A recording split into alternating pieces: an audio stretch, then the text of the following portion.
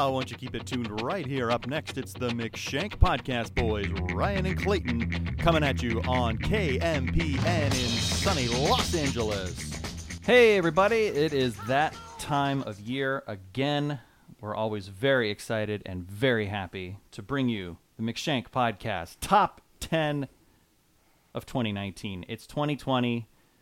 Sitting beside me is my friend, my co-host, and my friend again, Clayton Shank. Clayton, how are you? Don't forget your podcast wife. Oh, yes. This is our 11th year, I think, our 11th calendar year Yeah. of podcast matrimony, but it's actually our 12th year, I think, if I did my elementary school math right, of actually reviewing movies. Yeah, because we had one that was lost. We did 2008. That was our first year.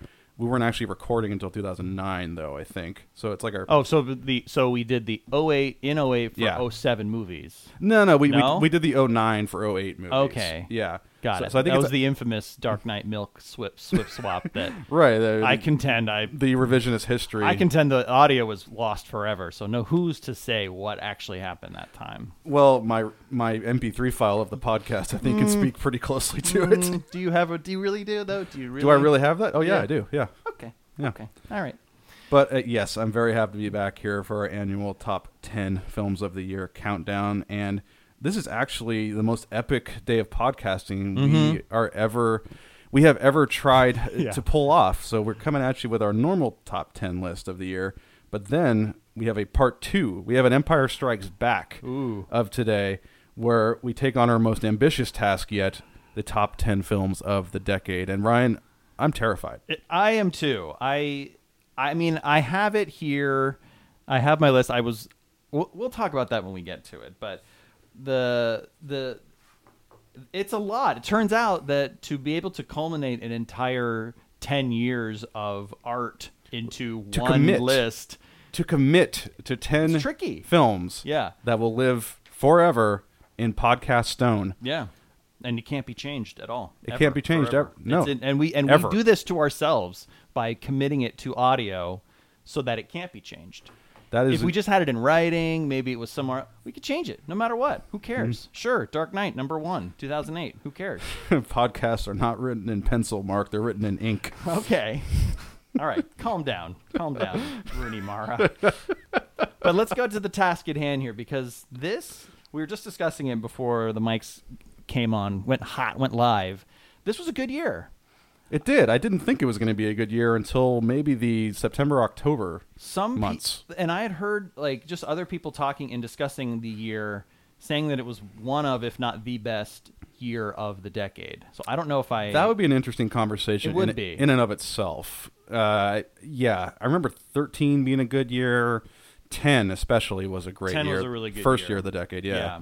But I mean, maybe because I think that there's a lot of people that really love a certain film that might be on our lists, may not be as high potentially as it is, but there's a certain film I think that is buoying the year for it in its favor, I should say. Right. But generally, I think overall there's a lot of good stuff. And the reason that I say that is because I had a hard time narrowing down. I have a few things that I feel like normally would be on there, or when I left them went, oh yeah, this is definitely going to be on my list. So I thought it was kind of tough to jam 10 movies into these slots. I have maybe 12 or 13. I feel like that were probably worthy. Yeah, more worthy than maybe in other years. The number 11 movie is about 5 or 6 movies deep for me this year, and every slathering of red ink to cross out another movie that would have normally been in the top 10 was pretty excruciating. It was definitely there were some painful cuts that I hope don't come back to haunt me. I'm sure you're going to mention some movies that I am just going to be gobsmacked that I found a way to leave off the list. And movies that would be guaranteed I would talk about them in detail on any one of these years. Right. But in the end, there were just 10 other films I thought deserved it more. That's just the way that it goes. The way the cookie crumbles. Should we get into it? Yeah, let's get into it. We should. We got a long day ahead of us. Let's stretch it out a little bit. Let's get it going. Pilates. Yeah. The last year of the previous decade. Let's get into it. Let's get into it. So my number 10 is Honey Boy. Yeah.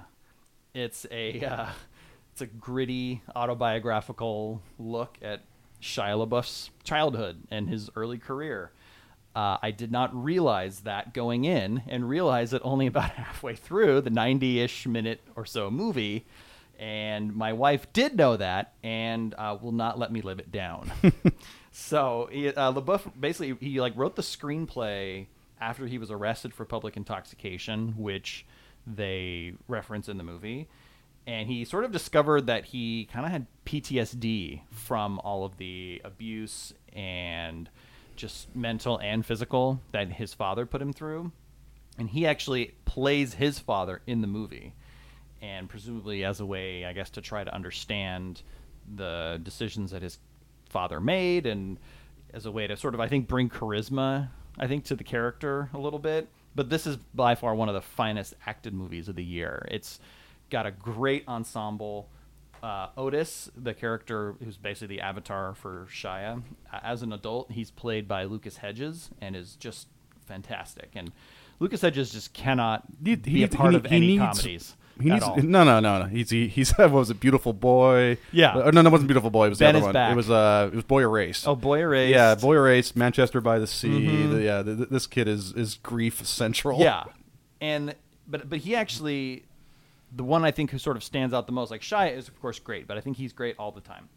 Young Shia, young Otis in this movie is played by this kid named Noah Jupe, and I think honestly he puts forward one of the best child actor performances in a while. Oh, fuck me, I'm sorry. Like it's okay. He is, but he's able to he sort of holds his own with Shia in his scenes because they do a lot of their scenes, basically all of them together, and it's a film that's very cathartic as it unfolds. You could definitely see that coming through, that Shia is working through something both as the character of his father and writing the film as well. It's a weird feeling, seeing that feeling on screen, seeing that emotion come through. It's very strange. But he's dealt with so much in his life and in his career. It really should come as a shock to no one that he's ended up where he is, which is sort of this quasi performance artist sort of thing. But I think he crushes in most things that he does, but he's so brilliant in this role. It's so easy to forget how great and how talented he is when he's given something meaningful. And I think we can now add Ryder to that list as well. Yeah. So number 10, Honey Boy. Yeah. Enjoyable. One of the 2 or 3 movies from the year that I most regret I did not end up making time for. So I look forward to getting around to Honey Boy, and as I'm sure Shia LaBeouf would tell me, just do it! That's right. Don't think about it. Yeah. Good pick. I look forward to getting around to it. All right. What you got? Number 10. My number 10, it strangely snuck in at the 11th hour, so I'm not sure how that works. My number 10 at the 11th hour. All right. But it is the French animated drama I Lost My Body from director Jeremy Clapin. It's a French name. Somebody will correct me, I'm sure. Clapin, maybe? Yeah. It was picked up and distributed by Netflix. You can watch it on Netflix now.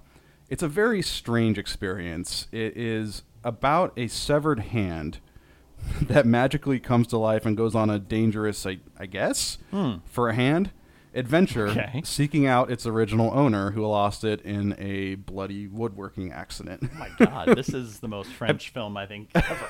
Have you heard of this movie? I have not. No. Oh, it's fantastic. So what sounds like it could be a darkly comedic setup. We've seen movies that feature severed limbs in the past. Like I'm thinking, well, even corpses. Like the Daniel Radcliffe one. I forgot. I'm blanking on the name now. Yeah. Swiss Army Man. Yes. As well as like Idle Hands way back in the day. Devon Sawa. Just like this kind of thing has been tackled before, but never in such a refreshingly mature way. So what could be played for laughs, it's actually played fairly straight, as the hand basically makes its way from point A to point B being its original owner, as if it's led by its own mystical sense of yearning. The film, it's a refreshingly adult film. It's very melancholy, and the director takes this non-linear flashback structure where he's cutting between the hand and also the life of Nefel, who is the boy who lost it. We get a sense of how important just his hand has been in some of the crucial moments of the boy's life, from his parents' death in a car accident no spoiler there, it happens pretty early on, to the elaborate gifts built by this hand when he's courting his first love, Gabrielle. And it's just also beautifully and touchingly animated with a sharp script and an impeccable sound design to go along with it. Like everything that, I mean, I'm sure your cousin must have worked on it. You know what I mean? Like it's just, everything is so sharp, and it just brings this immediate sense of verisimilitude to what you're watching just from the sound alone. And if you thought you'd seen some great action scenes this year, just wait until you see a severed hand squaring off against pigeons and subway rats. It's the blocking and the ins and outs are unconventional, to say the least. There's an ingenuity here that, when combined with the unconventional subject matter, I just found to be irresistible. It ends a touch more ambiguous than I would have preferred, which is kind of weird because I usually favor the opposite approach and to leave you with a little more questions and, if anything, but I kind of want a little more closure here than it gave me, but I guess I'm just fine with how it resolves. But yeah, I'm smitten with I Lost My Body. Okay. So seek it out if you're looking for some mature, beautifully animated stuff. How did the hand end up in a situation where it needed to find its body? How did it get that separated from the body? So basically the hand was just in like some coroner's office in a refrigerator after it had been, the hand had been cut off, the kid had been brought to the hospital. That's not really elaborated on, but okay. We pick up with the hand in literally a medical refrigerator in a coroner's office, and it kind of magically gains sentience. Yeah, cognition, and we just accept it, and we accept that it knows where it's going without eyes, and we just follow it because it's so compellingly done. 81 minutes, I can get on board with that. It's on Netflix, right? It is on Netflix, yeah. All right. Interesting. Well, yeah, I have 0 animated movies on my list this year, so yeah, and I typically don't have any, so I was happy to squeeze one in. All right. Well, my number 9 is called, another one you can find streaming now, is called The Farewell. It's a very tender, loving film about family and like Eastern methodology versus West methodology. For sure. It's a movie starring Awkwafina, directed by Lulu Wang, and Awkwafina gives a great performance in this film. She's an artist in New York City who's going through life basically trying to survive, that sort of is her main niche, as her characters in most of these films, of like, I don't have it all together and I'm going to try to figure out a way to get it together. She finds out that her grandmother, Nai, has contracted a life-threatening disease and has been only given a few months to live. So her family together contrives a wedding as an excuse to bring all the family together to sort of say, quote, farewell. Apparently, this is a very prevalent thing in Asian culture. Yes. And as the movie explains, it's also based on the story of the director's family struggle as well. So she had her own Nai that this is drawing off of real life experiences that she would have had, which is, I mean, it's already foreign in its own way, just because of the China aspect, and China is so far away from us in terms of culture and, just distance in general. But to basically just lie and cover up and try to essentially give your loved ones their have their final days, it's beautiful in a way, but it's also seems a little bit strange. And so those things, when you're watching them, your version on the screen is Awkwafina, because she's going through all these same feelings. Like, we need to tell her, like, we need to, we can't lie to her anymore. And it's sort of like a sin of omission or a sin of commission sort of situation. Mm-hmm. It's a touching story, as I mentioned. It's like the woman who plays Nai is a woman named Shuzhen Zhao. And this was her first acting role. And if I can submit, probably my biggest snub in the Best Supporting Actress category at the 100%. Oscars this year. Yeah, I think it shows that it's her first time, but not in a bad way, because she is like a grandmother. She plays the story as if she's just a grandmother and not someone who is acting as a grandmother. And I think that there's an important distinction there, because it is incredibly believable, her performance, even though it's in a different language, and she is the one person in the entire movie who has no idea what is actually going on. But she does it in such a convincing manner that I don't think any other actual, quote, actor could have captured. It's almost as if like the filmmakers are almost playing a trick on her and didn't tell her they were actually like filming a movie. And she becomes, and because also that they put a lot on her, like she needs to be the emotional center of this movie. And her final frame on screen is just incredibly touching. And it was one of my favorite performances of the year. And we saw it in here at home. And it was like, I still it really was very affecting when I saw it. Yeah, I'm on Team Awkwafina. I am too. I think she's great. And what was so great about The Farewell, it didn't make my list, but it's probably one of the 3 or 4 movies vying for number 11. What was so great is after seeing her hilarious performance in Crazy Rich Asians, by far my favorite part of the movie, who knew she had these kind of emotional depths to draw from? I was completely sold on her first real dramatic turn, and I was actually pretty thrilled. I don't normally take the Golden Globes much into consideration, but she got a Golden Globe for that performance, and of course, she's nowhere to be found in Oscarville. But yeah, no, she was great. I think she works. I look forward to seeing anything else she does in the future. And what's so interesting, you bring up the East versus West dynamic, where the central conundrum of this movie is, do we tell the grandmother what's wrong with her? And like you said, in Asian culture, that is something that normally is experienced in the exact opposite way that we experience in the West. They would prefer not to tell them when they have something, just so their last remaining time could be enjoyable and without concern. Whereas I think it's actually legal malfeasance here not to tell someone that they are cancer-stricken or have any type of terminal illness. So just that alone was enlightening and worth stewing over.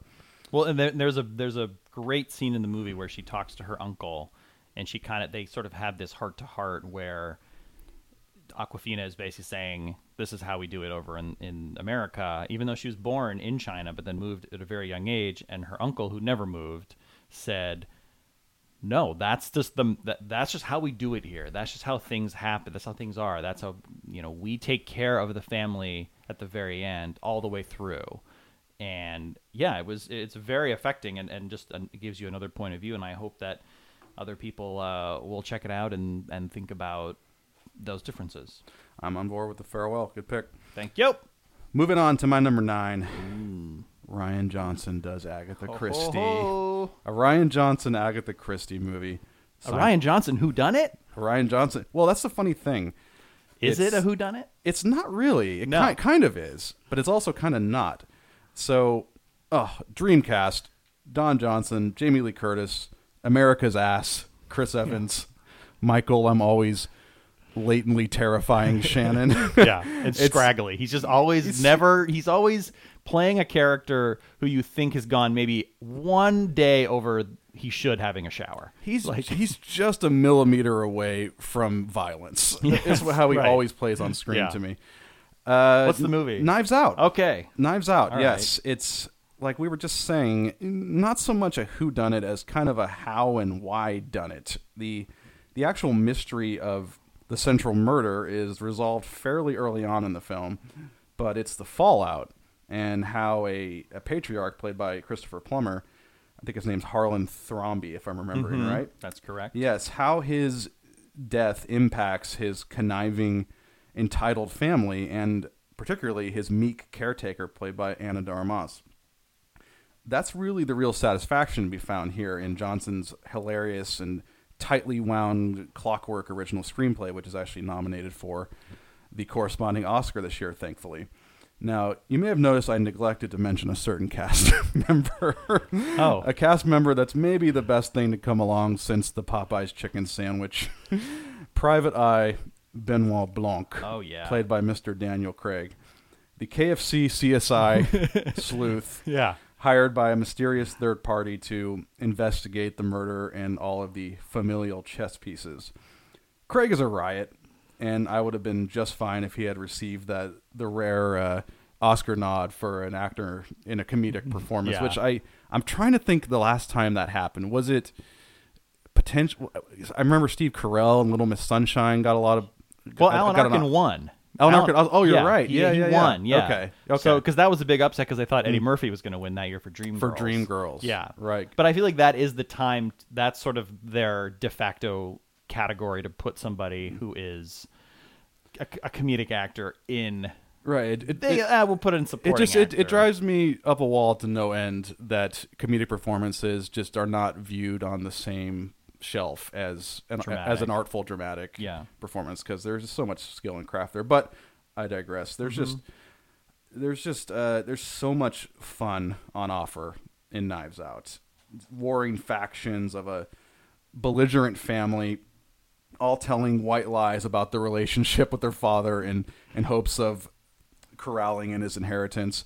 There's a lot of conservative versus liberal bickering. I remember one highlight that I just loved that Johnson included was very early on in the film, and it was this plausible, very topical political debate that plays out, I'm guessing, according to your average Thanksgiving dinner, where, it's a real conversation that you can see happening and real points of view on both sides that just felt really authentic to me. Not necessarily taking sides in that particular instance, although the end of the movie clearly, I think, takes a side. There's class politics, a theme that will actually be revisited later on in my list as well. Hey, me too. It was kind of a big year for class politics. It was.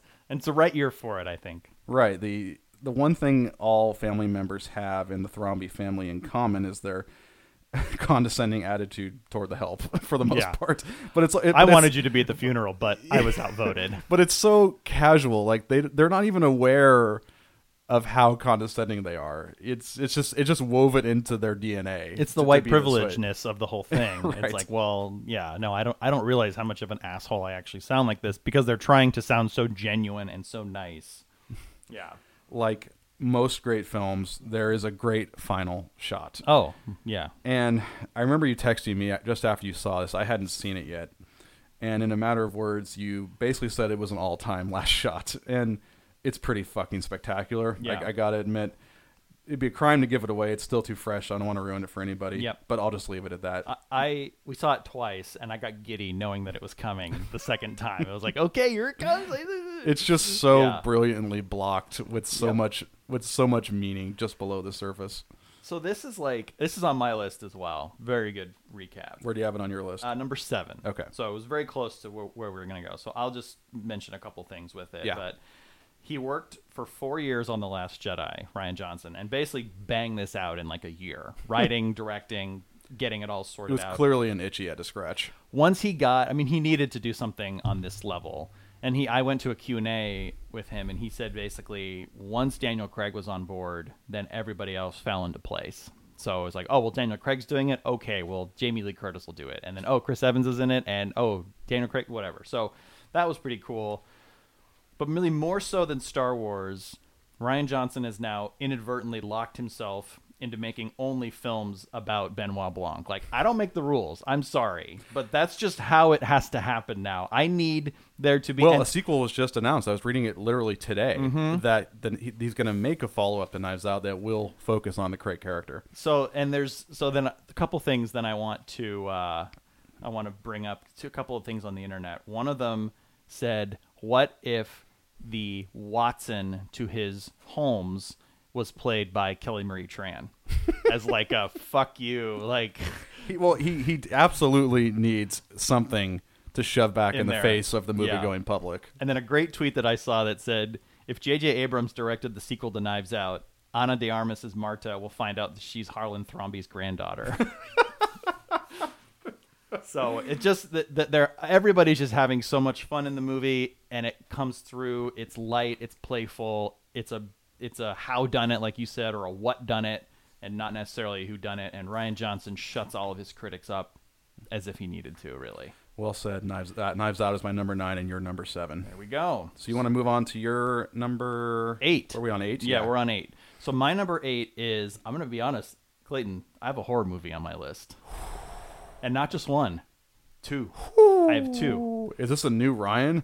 I don't know. Are you battle hardened enough? I think I just had a breakthrough. There were just a lot of them this year that I kind of wanted to see. Oh, when good horror comes along, it's so sweet. Yeah, and this was one of them, and it's a movie called Midsommar. Yeah. I knew you were going there. Yeah.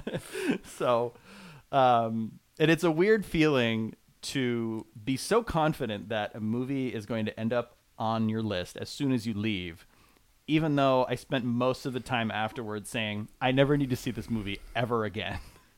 Like the amount of effort that I expended speaking with my wife and a couple friends that I saw it with, of saying like, this movie I will never see again. I will never watch this. This is frightening and it is just disturbing. But I knew that it was going to be on my list because of just what that did to me, or what the movie did to me. I'm a changed man after seeing this film. Like, wow. It is like, it's not, yeah. It sort of is basically Ari Aster, the director, made this movie after his girlfriend broke up with him. I didn't know that. Yeah, so it's like...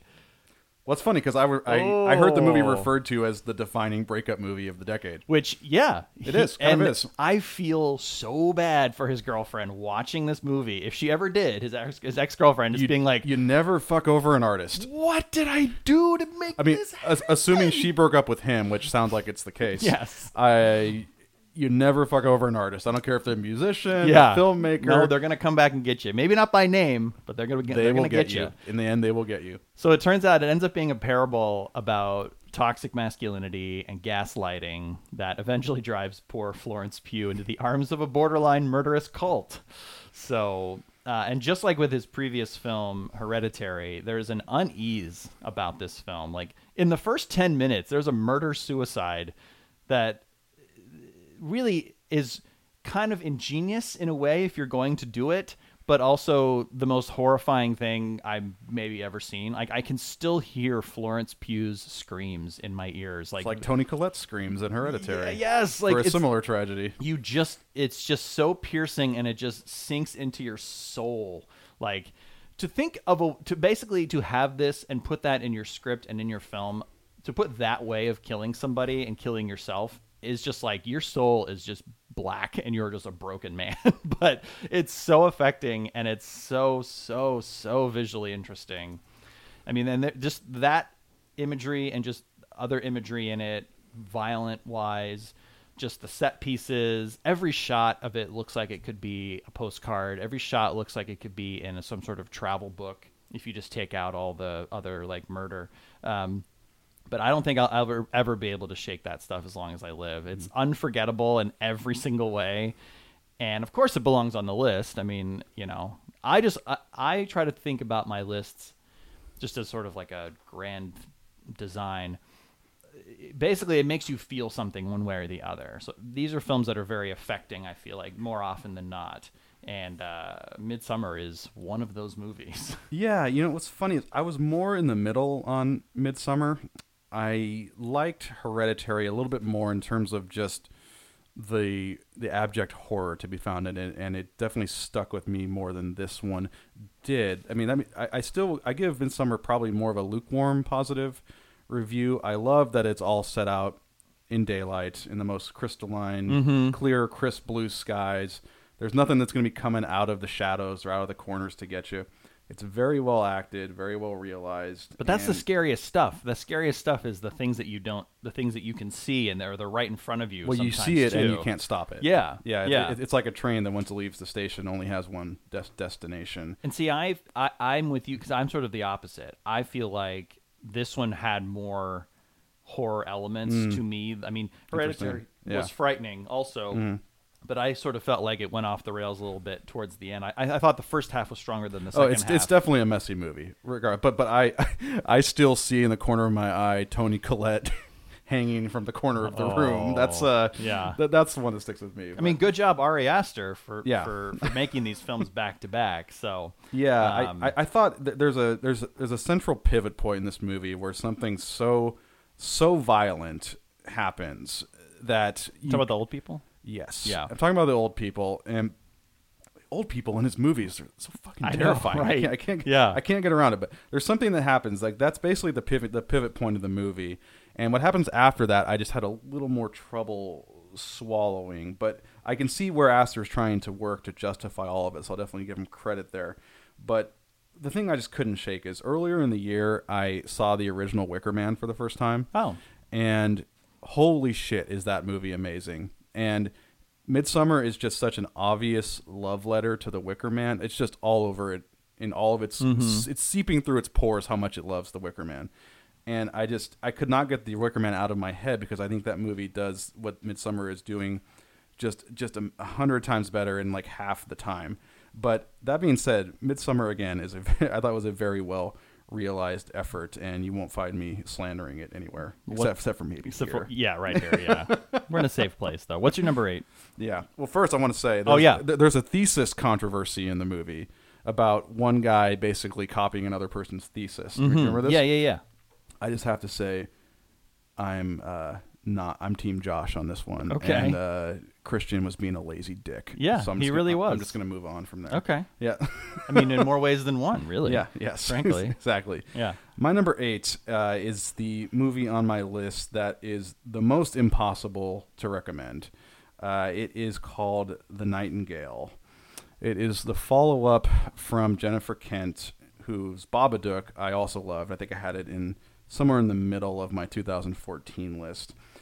The surface level way to describe The Nightingale is a rape revenge story at its core, which normally I'm not jumping out of my chair to see. I spit on your grave sort of situation. Yes. Yeah. But what this really explores so brazenly and why it's so worthy of admiration in so many ways is how it tackles the topics of sexual violence and the sins of British colonialism in an often untold and under-remarked corner of the world, the wilderness of Tasmania, Australia, 19th century to be specific. The film stars Aisling Franciosi, who I'm sure I'm butchering her name, as Claire, a young Irish convict hell-bent on revenge for the murders of her husband and infant daughter at the hand of a sadistic British commander. With the help of Billy, who is an indigenous tracker, whose name is I'm not even going to attempt to pronounce in hopes of honoring him. I'm just going to let him be somewhere out there and not butcher his name. He's placed in her service along the way. So Claire ends up chasing her mark through the wilderness with the drive of an avenging angel, but with the limitations of a frightened, ill-equipped woman who has never known murder, who's not violent, and has no idea how to navigate her treacherous surroundings. What really, I think, distinguishes The Nightingale, aside from just the lyricism and the quasi-myth-making of Jennifer Kent's approach, is just the utter messiness and moral complications of Claire's journey. It kind of reminded me in a way of Blue Ruin. Did you ever see that? No, I didn't. It's Jeremy Saulnier's first film, and it's basically focused on a similar avenger who basically has no practical knowledge of how to avenge. And the resulting story is as messy and as that sounds. So just kind of making it up as you go along, really. Yeah, you have the drive, but you don't have the means.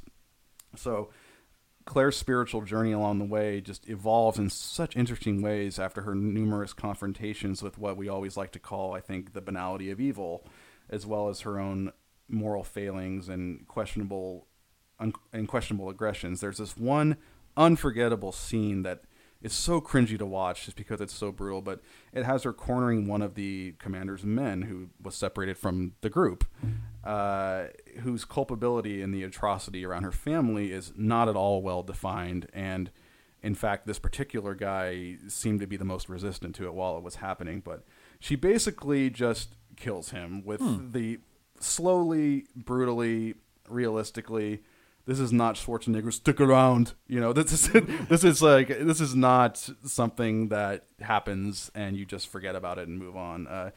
It's very difficult to watch, but also thought-provoking because it makes you think about these charged and vague and contextual things like evil and righteousness in different ways.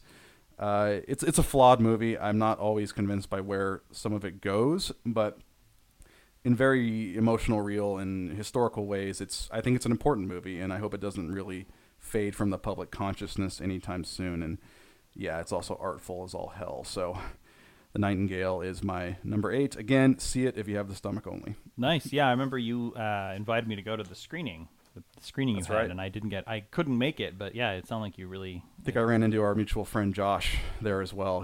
He was brought by, I think, someone else. Colin, probably. Colin, yeah. So I ran into Josh there, cool. And we were similarly scarred together. So, well, as I mentioned, my number 7 is Knives Out. Right. So why don't we can move on to your number 7 then. Great.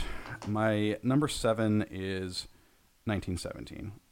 That's my number 6. So let's talk about it. Let's talk about it. Fantastic. It's a gripping ride, and I think a technical masterpiece from director Sam Mendes and cinematographer Roger Deakins, the legendary, unimitable Roger Deakins. This guy just churns out the hits. I can't believe it. Every fucking year. Crazy. It's something better than what he did before. Mm-hmm.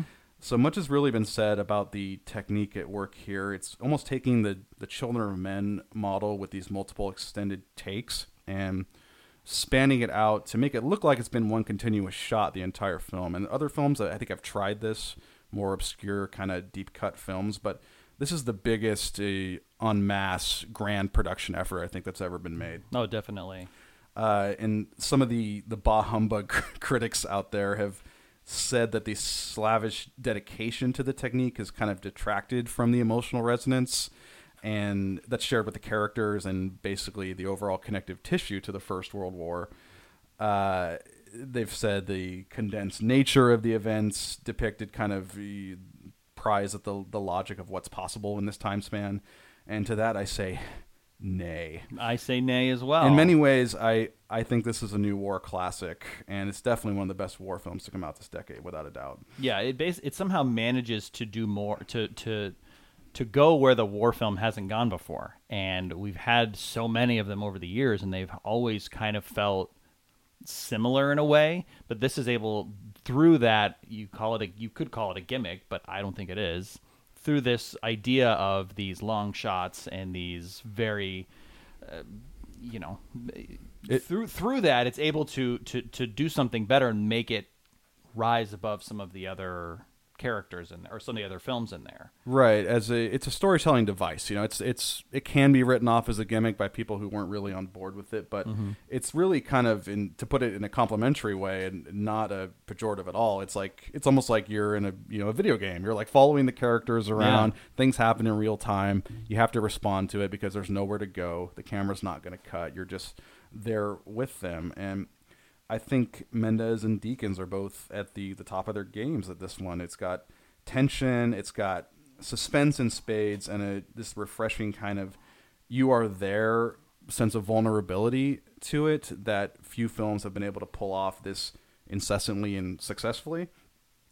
The acting leads, Dean Charles Chapman and George McKay, I think do stellar work in a movie that is, again, it's kind of more about the journey than it is them as characters, because you can't really get into them like you would traditional characters because of the technique at work here. But because you're so blown away by everything that's happening around them that it's tough to focus on the performance or tough to focus on what it is that they're doing as actors. Right. And so it's good that they don't get lost, that they're still able to hold their own in it, but they're part of a greater thing that's happening. It's kind of a weird mix of a proactive and reactive performance, because it's obviously proactive. I mean, the whole movie is their journey toward this destination to warn this other arm of the British Army that they're basically walking into a slaughter. But then it's also them basically reacting to everything that gets thrown in front of them on the trip. So it's a kind of interesting little mix there. This movie's, it's got that Sam Mendes poetic eye we've always come to expect. It's got a great death scene. The list goes on and on why I love this movie. And score also. The score, I was kind of your medium. I felt a little. I like Thomas Newman a lot. This one maybe was a little too bombastic for me at times, but some of the quieter things I appreciated more about it. Who's who of talented British actors that kind of come in, give a little bit of taste, a little sprinkling here and there, a little delicious bit, and then they just leave frame and they're never seen again.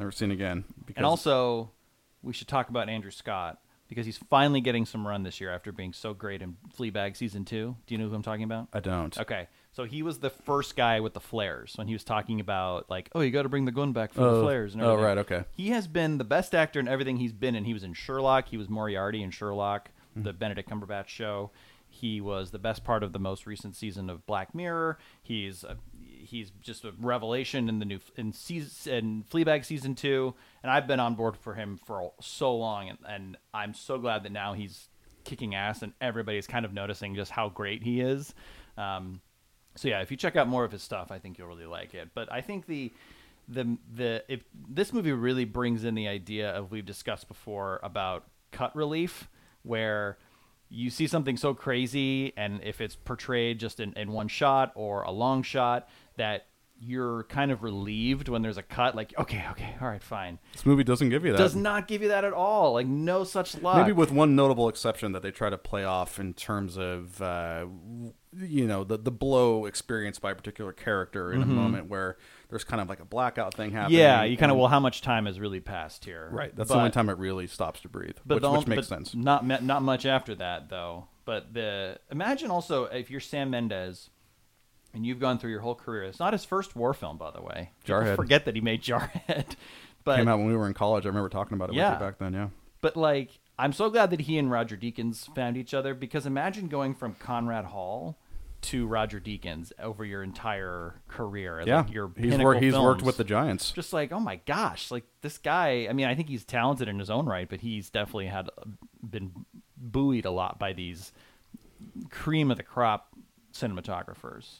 Yeah. So yeah, I totally agree. Love 1917. The First World War has always been a strange war to think about, just in my own experience, just kind of reflecting on history, because it arrived right at the focus of this modern technological innovation that I think we now take for granted. It's the first major conflict. We have detailed photos and grainy videos of. The people still alive have possibly fuzzy memories of it. If they were just in their infancy to 5 years old at the time, maybe they still remember some of it. There's way more people who have had family members that they've interacted with who went through the war and can attest to stories about it. And I like to think that this would be a great double bill with Peter Jackson's They Shall Not Grow Old, which I still haven't seen. I really wanted to check it out in the theater. Yeah, so fantastic. I mean, both of these films bring to life what we now call the Great War in vivid Technicolor in very different ways, and honors the brave men who senselessly gave their lives to it. I mean, the senselessness is its own conversation when you think about why the war was fought. Did it need to be fought? All these things that history has analyzed, but conversation for another day. But I was pretty bowled over by this movie. No, it's a stunning piece of filmmaking, and that was one of the last few things on my list that I needed to see. And it was like I was already pretty much penciling it in. It was like, all right, well, I need to see this, this, and this. Okay, but 1917 is like the major one. And I go, well, okay, it's probably going to be on the list. Like, it's Sam Mendes, for God's sake. Yeah, I was lucky enough to see it about a month before it came out. And the Q&A that followed this movie was one for the ages. Mendes was there. Deakins was there. Thomas Newman was there. Both lead actors. Some more people behind the scenes. And one of the most interesting tidbits I got out of it was that because they were shooting this movie in these extended chunks, that it was almost like a Hitchcock movie where the whole movie was made in pre-production, and the actual shooting of it was in some ways the least challenging part about it, because you just had to get all this stuff choreographed, and one little thing just fucks up the entire 10-minute take or whatever it is. And because of the way it was shot, Mendes said that every day they would ship the dailies over to editor Lee Smith, who was assembling it and blending it in the way that you would have to do in this kind of a thing. And he said because of that, when the last day came up and the martini shot happened, they were essentially in a position to show the entire crew a rough cut of the movie. That's really great. And the next day, that's exactly what they did. So, I mean, imagine being on this project and then the next day after it culminates, you get to see a rough cut. That's pretty amazing. For those of us not in the industry, can you explain to us and just quickly tell us what's the martini shot? Martini shot is the last shot in the production of a movie. Okay. The director usually calls it out. Or you don't want to come. You don't want to come off here with our fans as being this Hollywood elite, this sort of using this, throwing around this terminology so cavalier, so flippantly. The martini shot that everybody knows. Well, let me tell you about right? the sujet. The sujet. Okay, no, let's move on. We're never moving on. What's your number 6, Ryan? That was my number 6. We talked about That's it. right. It was 1917. Got it. Should I just? What's your number 6 then? Let's do that. I'll breeze through my number 6 ahead, just because I've been yammering unfortunately on. stealing your thunder. I the know last 2 you're times just always one behind. My number 6 is A Hidden Life. Okay, I don't have this on there. Okay, so I did want to check. This one I didn't check out. The latest from Terry T-Mal. Yes, the most excited and honestly the only movie I've seen of his since To the Wonder, which I think came out in 2011, which was the the high-end perfume commercial masquerading as a movie. And Natalie Portman was in that one. She was, but you'd never remember it. Nope. Malick's introspective and intimate camera here, and frankly his normal kind of fragmented painterly compositions, I think, are put to the best use here since The Tree of Life. It focuses on a conscientious objector living in the rural village of Germany who refuses to enlist in Hitler's Third Reich, and the eventual fallout amongst his fellow villagers and the resulting consequences with the German military. Contrasted against To the Wonder, which is, again, the last Malick film I actually saw, because they all just seem to kind of be this ruminative, meandering, philosophical, I don't know, nothing, at least, Knight of Cups, and there's another one in there somewhere. I just really didn't have a big drive to see, but nope.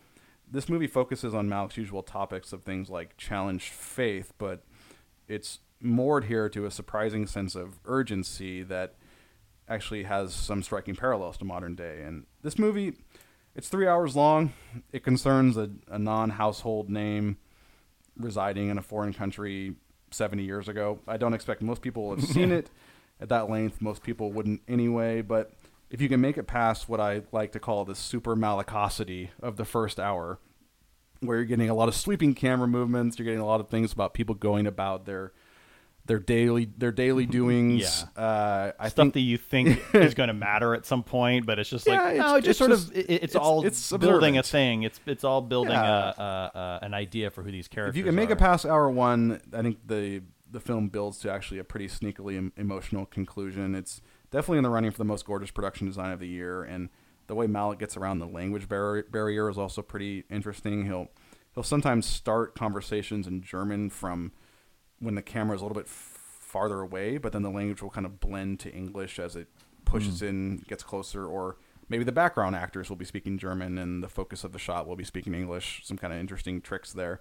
The film stars August Diehl, who played Major Hellstrom for the Nazis in the famous bar standoff in Inglourious Bastards. Basically, name any movie that he is recognizable, and he is a Nazi. Right. He's like him and Daniel Bruhl just have the Nazi American films on lockdown. You see any problem here? Yeah, they're meeting in a basement. It just made me really smile to see him again in a World War II German context where he's actually getting his redemptions against the Nazis and good old Uncle Adolf. Yeah, and he's refusing this time to fight. So yeah, good for him. Yeah, his redemption on screen. Hidden Life is my number 6. So my number 5, and this is probably again one we're gonna probably come together on. Maybe, I don't know. But the movie that essentially speaks to the experience of living in America in 2019 more than any other, and it was a movie that was made in Korea, and it's Parasite. So there's only 2 types of people in Korea, apparently. The ones who can live in fancy houses and afford multiple employees at their houses, and those who have to scrounge and fold pizza boxes and get upset when a neighbor's Wi-Fi that you're stealing is cut off. But this is just a truly just gripping experience that, within its runtime, manages to run the gamut of genres. It's comedic. It's got tension, there's horror, there's action. I mean, it's just everything. Like the title of the film too is perfect, as it's the story of a down on its luck family sort of slowly infiltrating an upper crust family. Mild spoilers. If you haven't seen Parasite by now, what are you doing listening to this, frankly? But the family that they're infiltrating lives in a rich neighborhood, and they're posing as different members of the help around this particular house. I don't want to give too much more of it away, but there is a very upstairs, downstairs, top and bottom motif that goes on throughout the film and also within the film. But its moodiness and beautiful shots are thanks in large part to one of our greatest living directors, I think, Bong Joon-ho, who is now rightfully getting his due in major Hollywood circles for this film. After Snowpiercer, the host, all that stuff. Like he's done so much, but I think this is now everybody's going, oh yeah, this guy is really good. He's one of the best international filmmakers we have, and South Korea has a few of them. Bong Joon-ho is an unqualified master, I think, at this point. The Alamo Drafthouse that just opened in Los Angeles had an exclusive beer called Bong Joon Hops.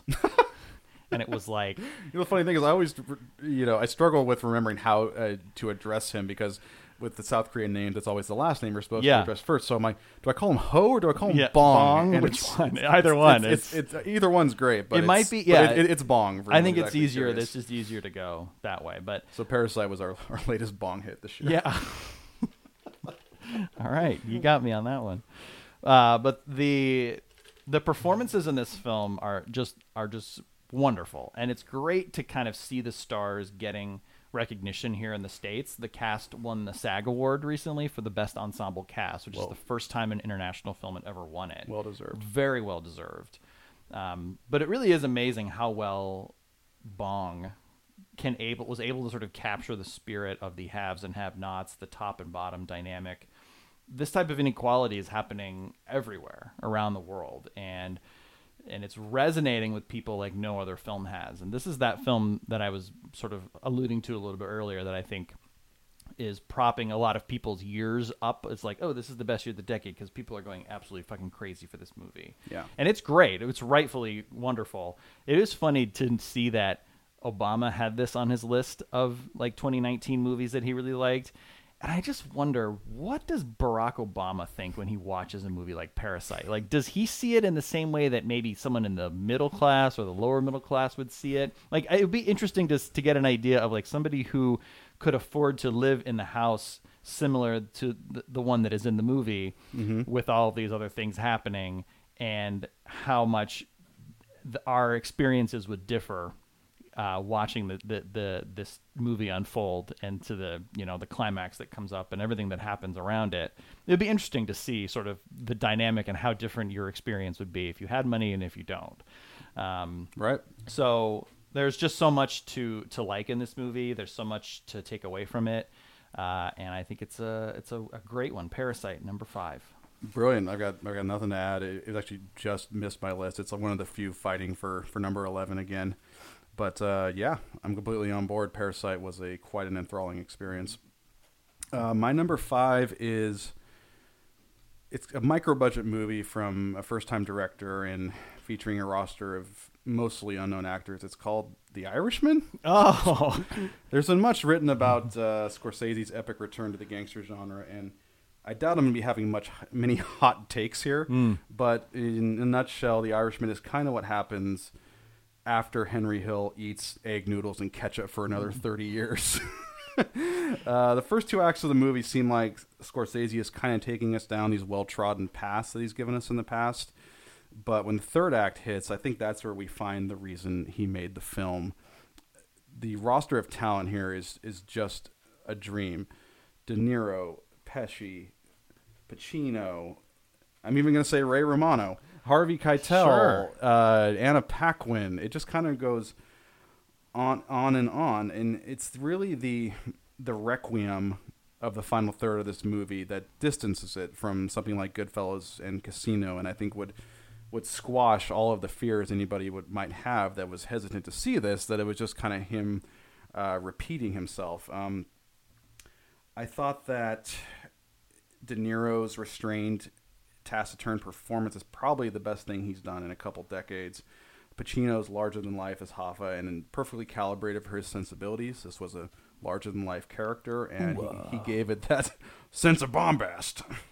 Pesci is just otherworld good in this movie, though, and what's so different is he has gone from the funny how motor mouth that we're kind of used to seeing to this more subdued, calculating man of enormous stature in the world of this movie, whose gravitas just cuts through the air every time he opens his lips to say something. It's kind of a show-stopping thing because what he says is so terse, but it speaks so much volume at the same time. He doesn't need to be that bombastic to try to get the respect, because in Goodfellas, that's what he was trying to do. He was trying to be made. Yeah, he was trying to be made. He was trying to get respect from all these other people, and he kind of had to show off a little bit. And in this movie, he's so much more subdued and so much more in control, but yet he still commands more respect, I think, than he obviously did in Goodfellas. Right. One of my favorite touches in this movie just kind of reinforces my feelings about why this movie starts out one way and ends in such a different way is we get these moments where like it's almost like the player specs of a mobster is thrown up on screen, showing who they are, what they mean to the crime world, where they died, when they died, how they died. And when it first happens, it kind of just gets splashed on the screen in front of characters as they enter the frame. And it was kind of funny. I remember most of the audience laughing because there's this stylistic flourish you wouldn't normally expect in a Scorsese movie. But as the movie goes on, you start to look at this tactic in a different way. It starts to get very melancholy, and you see just the ramifications and utter pointlessness and senselessness of all this violence. And this same flourish just takes on an entirely new life where it becomes something to mourn as opposed to something to laugh at.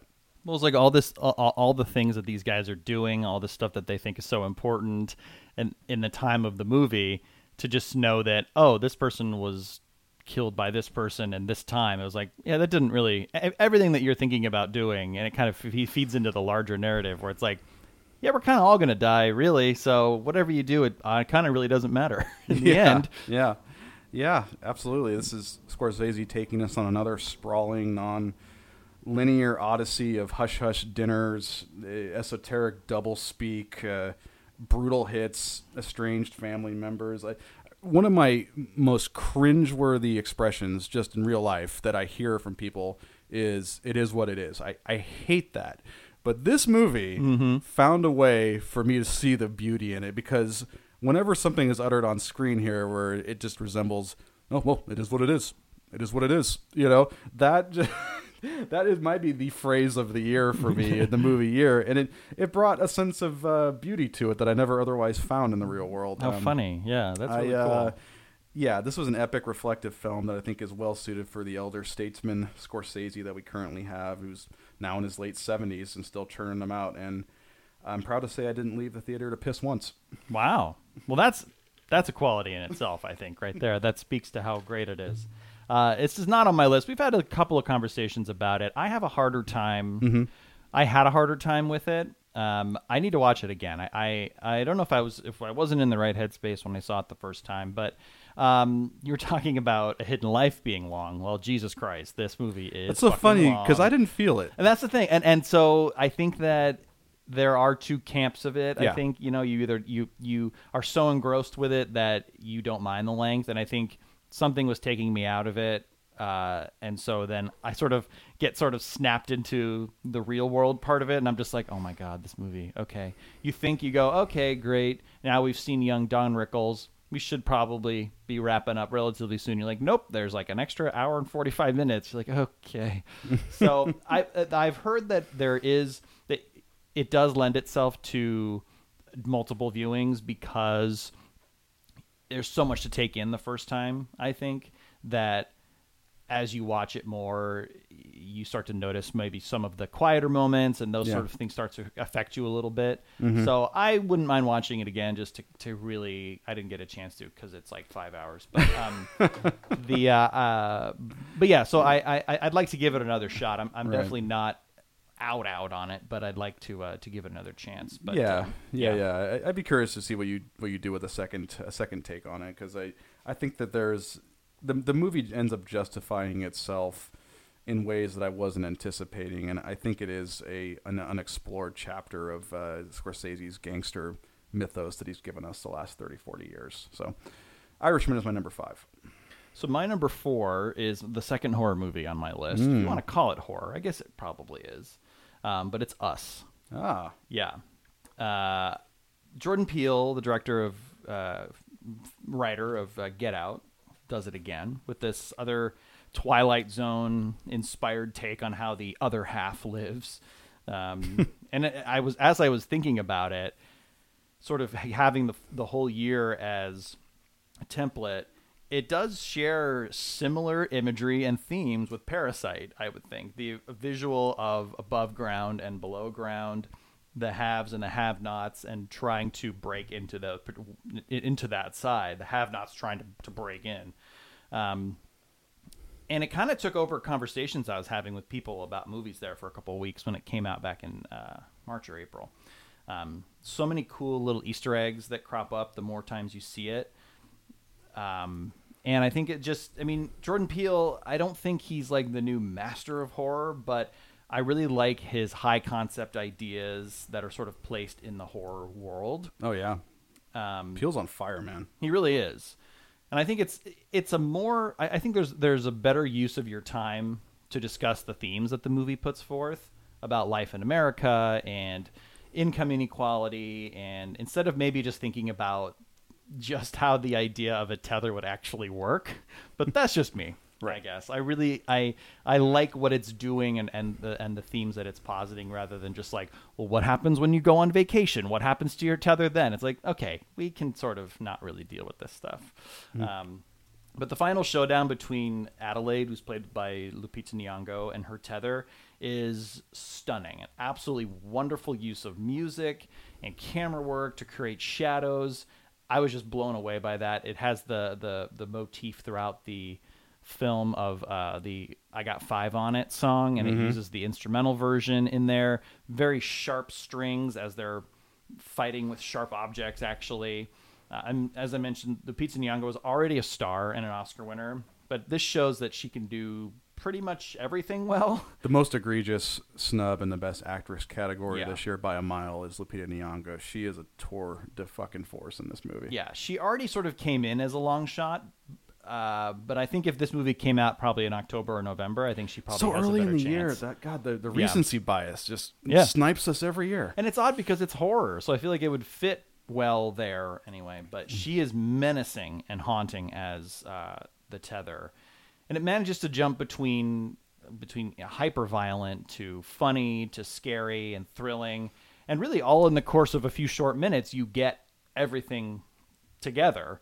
I'm basically thinking about the first twist on the Lake House with Tim Heidecker and his family.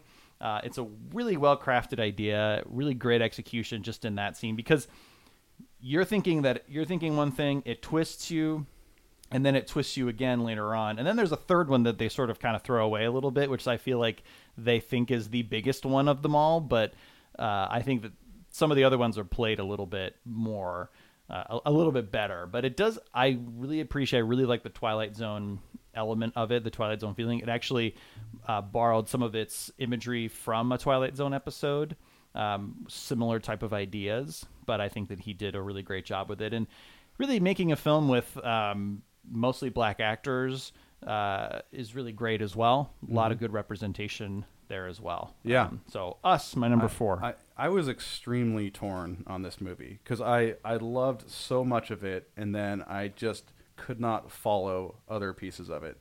I love doppelganger movies. You can get some seriously creepy and thought-provoking stuff in doppelganger movies. I'm thinking of Denis Villeneuve's Enemy with Jake Gyllenhaal. I'm thinking of what's the other one? There's another great one that's just escaping me right now, but fascinating material to mine for horror. Love it. And I just could not get on board with some of the tonal shifts in the movie. The Tim Heidecker thing and Elizabeth Moss in the house, I thought it was hilarious, but I also, it just jarred so much for me with the sense of tension that had been established. And something that I think Get Out did so masterfully is I felt that tonal balance lock much more into a groove than I did here. I love the acting. I love the concept. Peele's imagination is just apparently boundless, and I'll follow him anywhere. I think I also just had a little bit of trouble with where the movie ultimately went and just some of the questions it raises logistically. I got to give it another shot, much like, kind of like you with The Irishman. Mm-hmm. I got to give it one more go around because there was a lot of stuff there I liked. I think that there's a lot of there's a lot you can take away from it, just as thematically and filmmaker wise. Don't get caught up in the details of it. Don't get caught up in the devil, in the whole like. Well, how that's the thing. Is I found myself snagged on some of those details when I didn't want to be. Yeah, and I think it's just the way the material was presented. I couldn't let go of it. So yeah, I'll give it another shot. Okay, all right, good. My number 4 is, I have one every year, The Little Indie That Could. Oh, You're so elitist. I usually flag one every year. Martini shot. Last year it was the micro budget Minding the Gap, which I found so profound. And this year, for the year of our Lord, 2019, it's a movie called Atlantics. Oh. It's another Netflix distributed movie, but it's actually not a Netflix produced movie. They just picked it up and they're distributing it. I follow this guy on Letterboxd who does a lot of really thoughtful reviews named Silent Dawn, and he had this to say about it. And I tried to figure out a way to sum it up myself, but I read this and it was so beautifully stated that I had to just quote it here. Quote, "A film haunted by its own yearning for a better future. Mati Diop's debut feature floats between realism and ghostly transient spaces without a hitch and is packed with heavy, perfectly realized performances. It exists in a methodical, repetitive state of elemental grace and harsh ideas," end quote. Exactly. That's exactly what I got from this movie. Yeah. Beautifully said. It unveils in the African city of Dakar with a spoken mix of French and West African dialects. Atlantic starts out as exploring these kind of working class concerns with the eye of almost like a documentarian would, where there's also kind of a classist thing going on here. The people who have enough money to fund certain projects and the people who actually build the projects, and the gulf between them, and how people aren't getting compensated what they're due while the rich get richer. There's kind of a little bit of a theme like that going on. And then you have that foundation, and then it slips very delicately into this tale of forbidden love between a commoner and a woman who's about to be trapped in a loveless arranged marriage. And then after that, the movie just becomes something else entirely, something that is arguably supernatural, but still strangely human in spite of it all.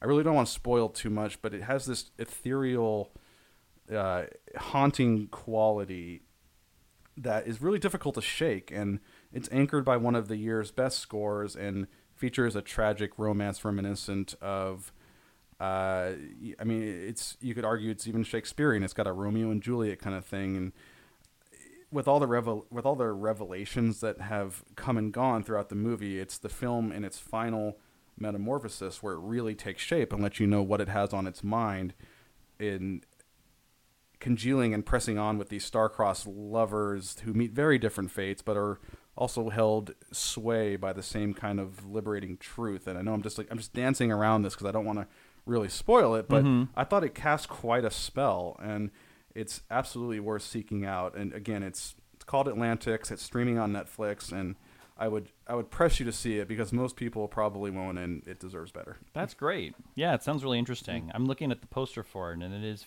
that ethereal feel that you're talking about. I think it comes through a little bit in the lighting on the poster and stuff like that. So unpredictable, tragic, romantic, some social commentary. It's got a lot going for it. Yeah, a lot of Netflix stuff this year.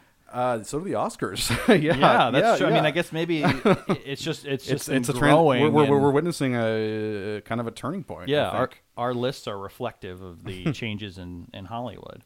We're on to number 3, if you can believe it, really. But my number 3 is a movie I know that we are 100% going to disagree on. Oh, yeah. Well, by all means, Captain. Well, this is the funniest movie of the year, and maybe of the last few years. Is it? It really is. I don't even know what it is yet. You do know what it is. No, I don't know what it is right now. Oh, it's Booksmart. Proceed. Okay, it's a movie that is so much about the experience of being young, but also number 3. You really went. I really loved it. You went for this one. Also, but it's relatable enough that I think that everyone except for Papa Shank over here can enjoy. That is so false. The detractors are out there. You just don't care to look. That's true. No, I don't. Star-making performances from Beanie Feldstein and Caitlin Devers. This is a movie that is directed by women, written by women, and centered around smart young women as well. And I don't understand why, but this movie was shoved into the middle of summer by Annapurna Pictures for some ungodly reason, and it was just swallowed up by Marvel Mania. Like, this was the summer that Avengers Endgame came out, the culmination of the biggest franchise in the history of cinema, and they're like, yeah, let's put our $2 million movie, if that much, in the middle of all that. Let's give it a few advertisements. So nobody really saw it, I think. But I did. I did too. Is it the same plot as Superbad? Yes, but that's not a knock on it because that is a great comparison for it. It even stars Jonah Hill's real-life sister, Beanie Feldstein. No, the knock on it is it tries to do the same thing, but much poorer. I don't agree. I disagree.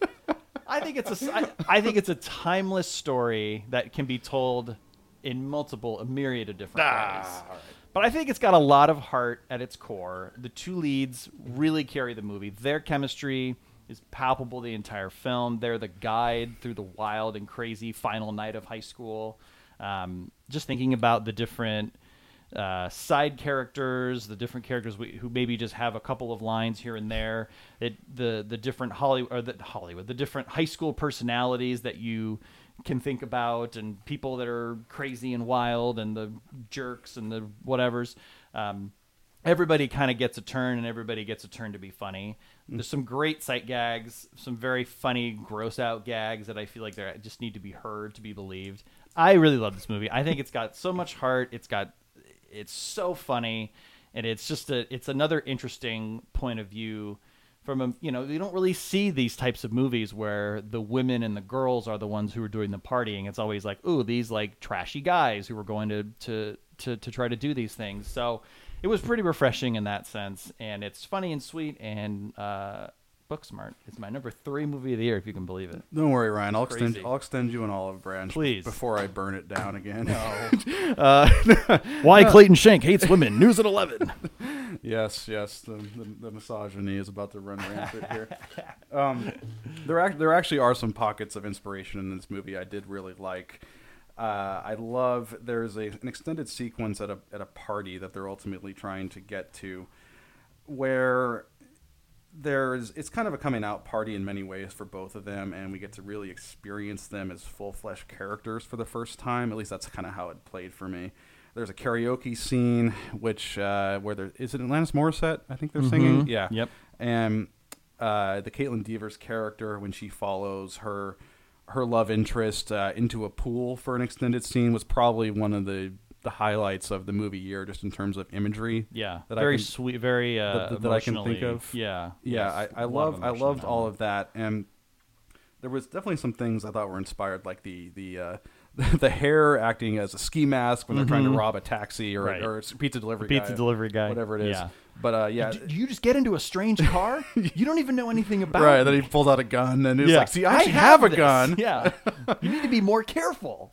Yeah, the things that I couldn't grab onto, I felt like it was following the Superbad template so closely in some circumstances, and I think just didn't feel as lived in to me. The very beginning is essentially a carbon copy of Superman, where one of them picks up another Superman. Superman. Dun, dun, dun, dun. Yeah. Yes. There's your rampant misogyny coming out right there. Yes. Superman. Yes, we love Superman. Red, white, and blue. Emphasis on the white. No, I'm just kidding. Of course. That's staying in. R.I.P. Christopher Reeve. R.I.P. American exceptionalism. This is all staying in.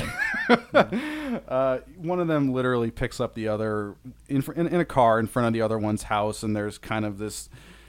It starts out in the same way. It's kind of getting our personalities a little bit. My main issue with the movie is I just found very little authenticity to grab onto here. Like, I didn't feel like I was watching real characters for most of the movie. I felt like I was kind of watching impressions of characters, or exaggerated, maybe caricatures is more the right word. And it wasn't really until that last third where I thought this was Elizabeth director Olivia Wilde. Yeah, this was Olivia Wilde's movie, and I didn't feel like I got these more sketched out full-fleshed characters until that last third, for whatever reason. And something about the central conceit of the movie just really mystified me too. The fact that they're this kind of unit of two. They march to their own wavelength. They're doing school the right way. They want to get into all the big schools. And still, even in this age of social media, they can't find where a party is. But I think that really bothered me, and I felt like it was. But I think it's in there. I think that the reasons for that are in the movie. Their phone dies because they end up watching porn in Jason Sudeikis' car, which was a good scene. I like that one. Yeah, and the fact that they are so unliked and so everything that nobody's going to post the address to a party on an Instagram. It's like you sort of are in the know, and these girls are very far outside of being I in know, the know. I know. I think it's there. That's what the movie wants us to think. I think if you're either on board with it or you're not, I think that's you just weren't. Unfortunately, don't apologize for your wrong opinions. It's totally fine. Well, I mean, your list is already tarnished for me, Ryan. But I mean, we will gracefully march forward. Fair enough, as we typically do. But all right, my objections have been aired. They have been, and I accept them. I disagree with them. You just disagree profoundly with them. Booksmart is the number 3 movie of the year. It's fucking hilarious. So everyone should see it. Playing off that, my number 3 is a movie I am absolutely 100% convinced that we will agree on. Okay. Uncut Gems. Oh, hey, Larry, you're a Jew again? All right, welcome back. Wow. It's like watching a manic ball of yarn unravel at 16 frames per second over the course of 2 hours. How many frames? 16 frames. Really? Yeah. It's going to seem faster. Huh. Okay. Yeah. I mean, right. it was like watching, a silent film with Charlie Chaplin play out, where it's just like, everything is happening so fast. And it's, I mean, is it the cinematic equivalent of huffing into a paper bag? Do we have paper bags here? Because I'm hyperventilating. I'm hyperventilating just thinking about this fucking movie. Sandler's much hype performance, fraught with that kind of manic energy we know he has, but here just synthesized into such a movie of vision, drive, and purpose. Everything that happens is seemingly played out on a cosmic stage. The stakes and the scope of this movie is just otherworldly. It's probably going to go down as his most fascinating work, if I had to say right now at this point in time. And to get to the driving mythos behind his character, Howard Ratner, I think I'm going to quote the philosopher Michael Cherino, played by Tom Sizemore in Michael Mann's Heat. The action is the juice. That is what this character lives his life by. It's perfect. Damned family, damned consequences, the action is the juice. How you interpret that quote is, I think, how you determine if Sandler's character is redeemable or not. And the Safdie brothers, the brother tandem that directed and wrote the movie, seem to think that he is redeemable. I'm not quite sure I follow him there yet, but I'd be fascinated to hear them talk about it more. I often found myself, as I'm sure you did, as we saw this together, just slinking back in my chair, just utterly slack-jawed at what I was witnessing. It's like watching the most violent train wreck happen in slow motion.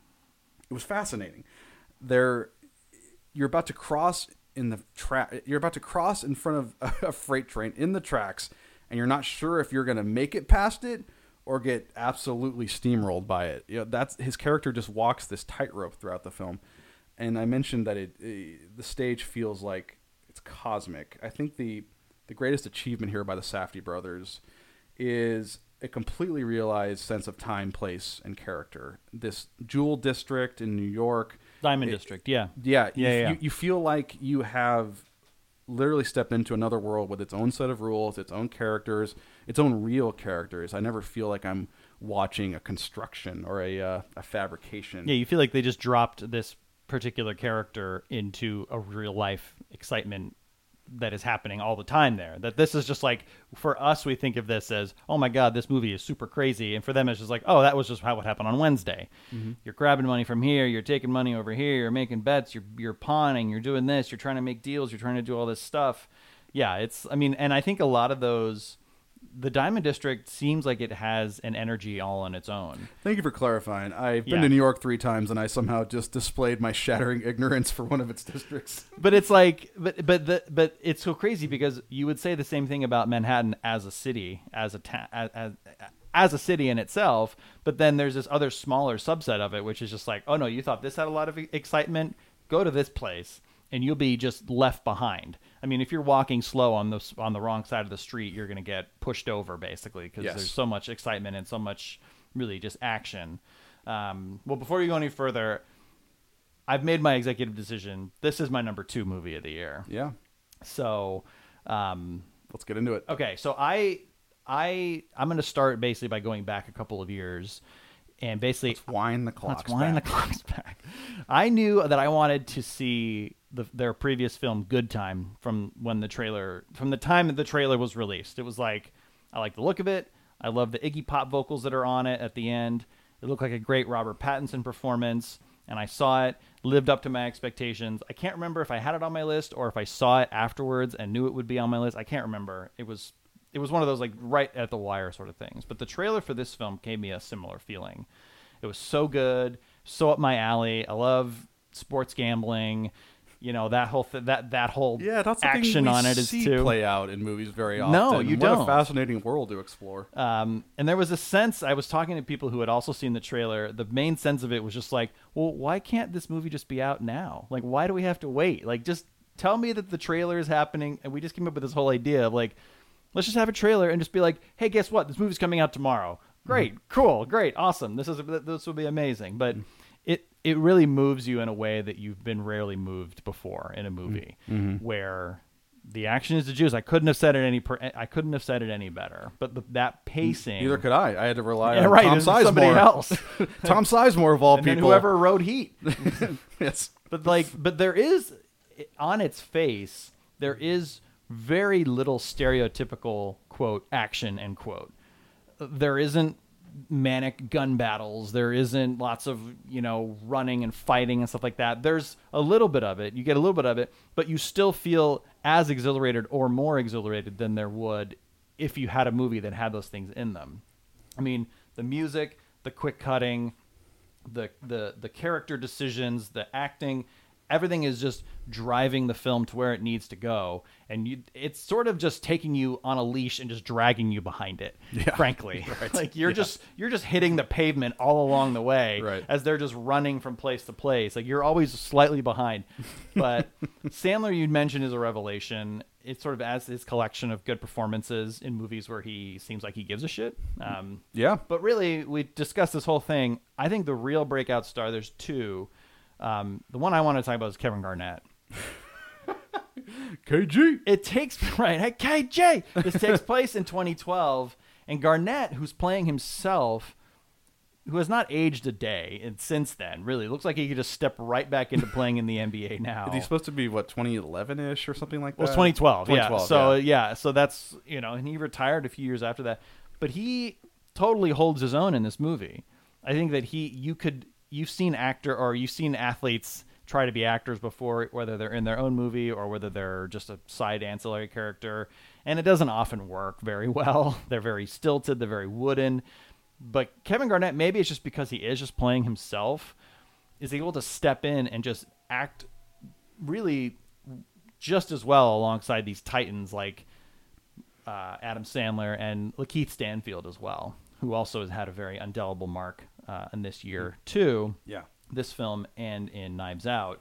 But I think Garnett totally is believable, and it's sort of in that similar the way I discussed the woman who plays Nai in The Farewell. It's just like, they're not an actor. They're just sort of playing a role. They're playing essentially what comes naturally to them, and it really shows, I think. And the Safdies can pretty much make whatever they want after this. They've really rocketed to near the top of directors with must-see anything. This is just like... Give them whatever they want. This is a revelation, and something that... The best thing was watching it with my wife. We saw it again. I really wanted to see it again. I really wanted to see it with her after you and I had seen it. And knowing the beats of most people in the theater, like it was probably 98% people who had never seen it. Oh, that's a treat watching reactions for the first time. Oh my God. There was like... slinking in the chair, like you said. There was like pulling the jacket up almost over your face. There was like hands over the mouth sort of thing. And just like there's a specific moment near the end that really just punctuates and is a great treat if you know what's going on and nobody else does. So I friggin' love Uncut Gems, and I went back and forth. The reason why I was saying the decision has been made is I really went back and forth with this and the other movie for your number one. For number one, I wasn't sure, and who knows? Maybe on a different day I'll think differently. But when I made it, and for now, it's number two. Before we cut off the Uncut Gems love, I want to put a finer bullet point on the cosmic angle of this. So, the film literally opens amongst mines in Africa. Yeah, it goes a long way. This Adam Sandler, quote unquote movie opens in the mines of Africa, where the cherished opal that is unearthed gets discovered, and it sets this real tone of grand stakes and scale, as if the entire universe is kind of encased in this one gem, and all the trials, tribulations, and shady dealings and the hand wringings that will accompany it on its lifespan throughout the movie. And cutting from that to this trippy opening title sequence where this really where the score plays that really kind of hits on. I mean, I thought of 2001 for something. Mm-hmm. It really was very ethereal. Very ethereal, very ruminative kind of. And so we transition from this grand sense of the macro to literally Adam Sandler's asshole. His character's asshole. His character's asshole. Yeah. Like, it literally transitions to the monitor of a colonoscopy happening. And what a beautiful touch. Oh, it really was. And also, funny enough, that's, with one notable exception toward the end, the only time we'll see this character at peace throughout the movie. Yes. But it really kind of lends a very cheeky commentary about the ass we're about to spend the next 2 hours with. Yeah. So, bravo, Safdie brothers, and Ryan, as you're always fun to say, this was a capital M movie. So certainly. What's your number 2? My number 2, it's really part of a 1A, 1B situation, but okay, maybe. So if you're feeling like you can do that, then I feel like I have an idea of that. In the spirit of podcast decorum, I've decided to keep the traditional ranking scheme. Okay. But, just consider my protest on the record. My number 2 film of the year is the most riveting documentary, and shamefully the only documentary I saw this year, so it wins by default, I guess, but it is Apollo 11. Oh. It came out very early in the year. I was extremely disappointed that it was apparently forgotten about. It really is a documentary in the truest sense of the word. It's not representing a point of view. It's not taking these great formalistic leaps or just being an exercise in just crass polemics. It really just wants to show you what happened on July 20th, 1969, and the week surrounding the historic first landing of the moon on one of the greatest achievements in the history of mankind, allegedly.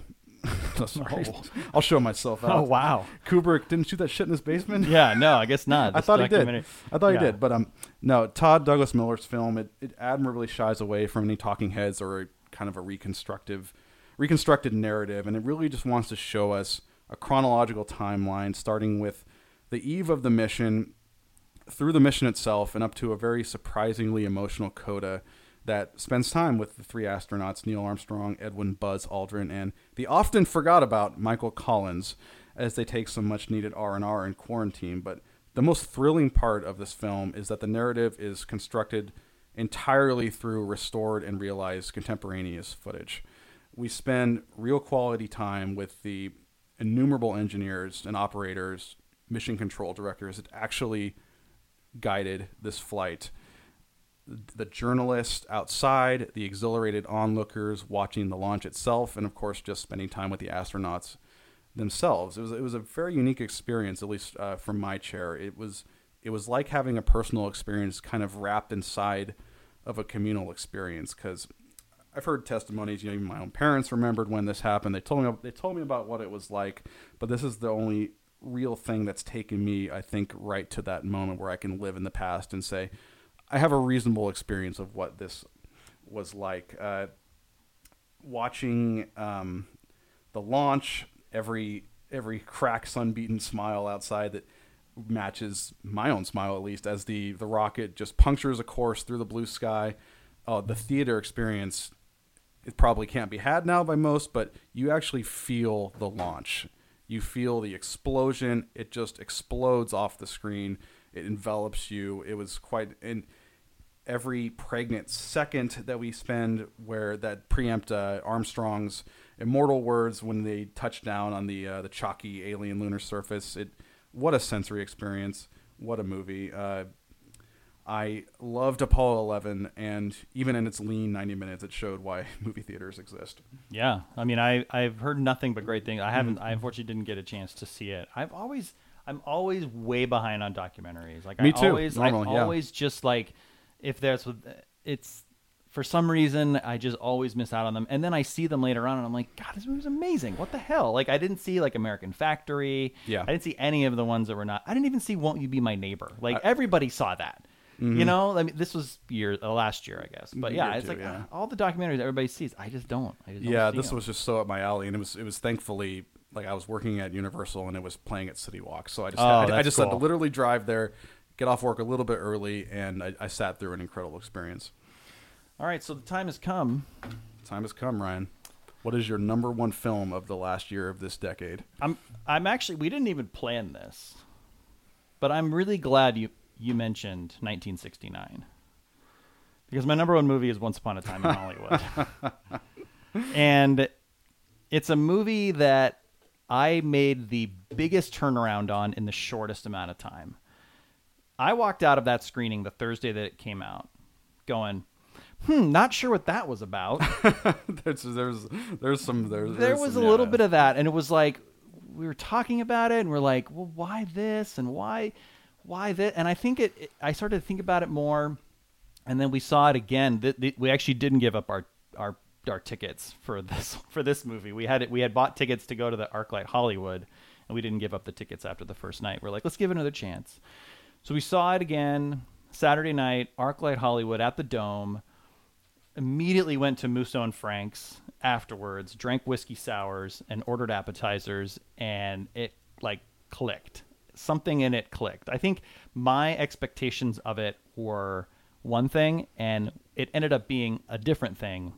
And I think that maybe at first you go, it's a jarringly, shockingly, oh, this isn't what I thought it was, so it's bad, rather than this is what it is and it's good. Does that make sense? It definitely makes sense. So I when I was telling people about it, I was like, listen, this is not what you think it is. And so I would try to couch that of like, I don't want you to make the same mistake that I did, but I don't know if it's for everyone. And I think that some of the stuff online and some of the reaction to it, I think has generally been positive, but it hasn't been as overwhelmingly positive, I feel like, as maybe some of his other films. I was sort of expecting like Inglourious Bastards in 1969 with the Manson angle and everything. And I guess in a roundabout way, I kind of got that in the end, but it doesn't have the frenetic energy and that quality that a Tarantino movie usually has. It's a lot quieter. It's a lot more mellow. It's a lot more introspective. Yeah, that's what I enjoy the most about it. I thought it was a departure in that sense, where it doesn't rely on the snappy dialogue or the hyper-realistic dialogue, and it just kind of gives you a couple characters to hang out with. Yeah. I mean, basically, in a way that the way you described The Irishman, I would probably use similar ideas to describe this movie. Like, it's a film about aging movie stars. It's made by aging movie stars. You would never know it. My God, Brad Pitt. Jesus. I mean, Steve McQueen in the flesh. I mean, there is not a truer movie star on planet Earth, at least in the American conscience right now. I mean, it all feels very personal. Like, it's made by Tarantino, who also is getting older and can see the end of his career, his own self-inflicted thing that he said, I'm only going to make 10 movies. But I think that he's feeling the pressure of aging and trying to work in Hollywood today and everything. And he grew up in LA. And of course, his famous attention to detail is relevant in this movie because it just feels like a love letter to that time. But what I love about it, and in rewatching it multiple times since then, there's about 90 minutes in the middle of this movie that just takes place during an 8-hour day. Like, the chunk of the movie is just Leo goes to work and Brad Pitt drives around. Like, that's it. Like, and then there's stuff that happens obviously within that, but it's just a day. Like, it only like 3 or 4 days over the life of these characters. And so it in a way, I feel like it's good to know that going in, so you don't expect like the next thing to become, you're not anticipating, oh, this super extra thing is happening here. It's like, no, it's just chilling. It's just these guys and they're living their lives really.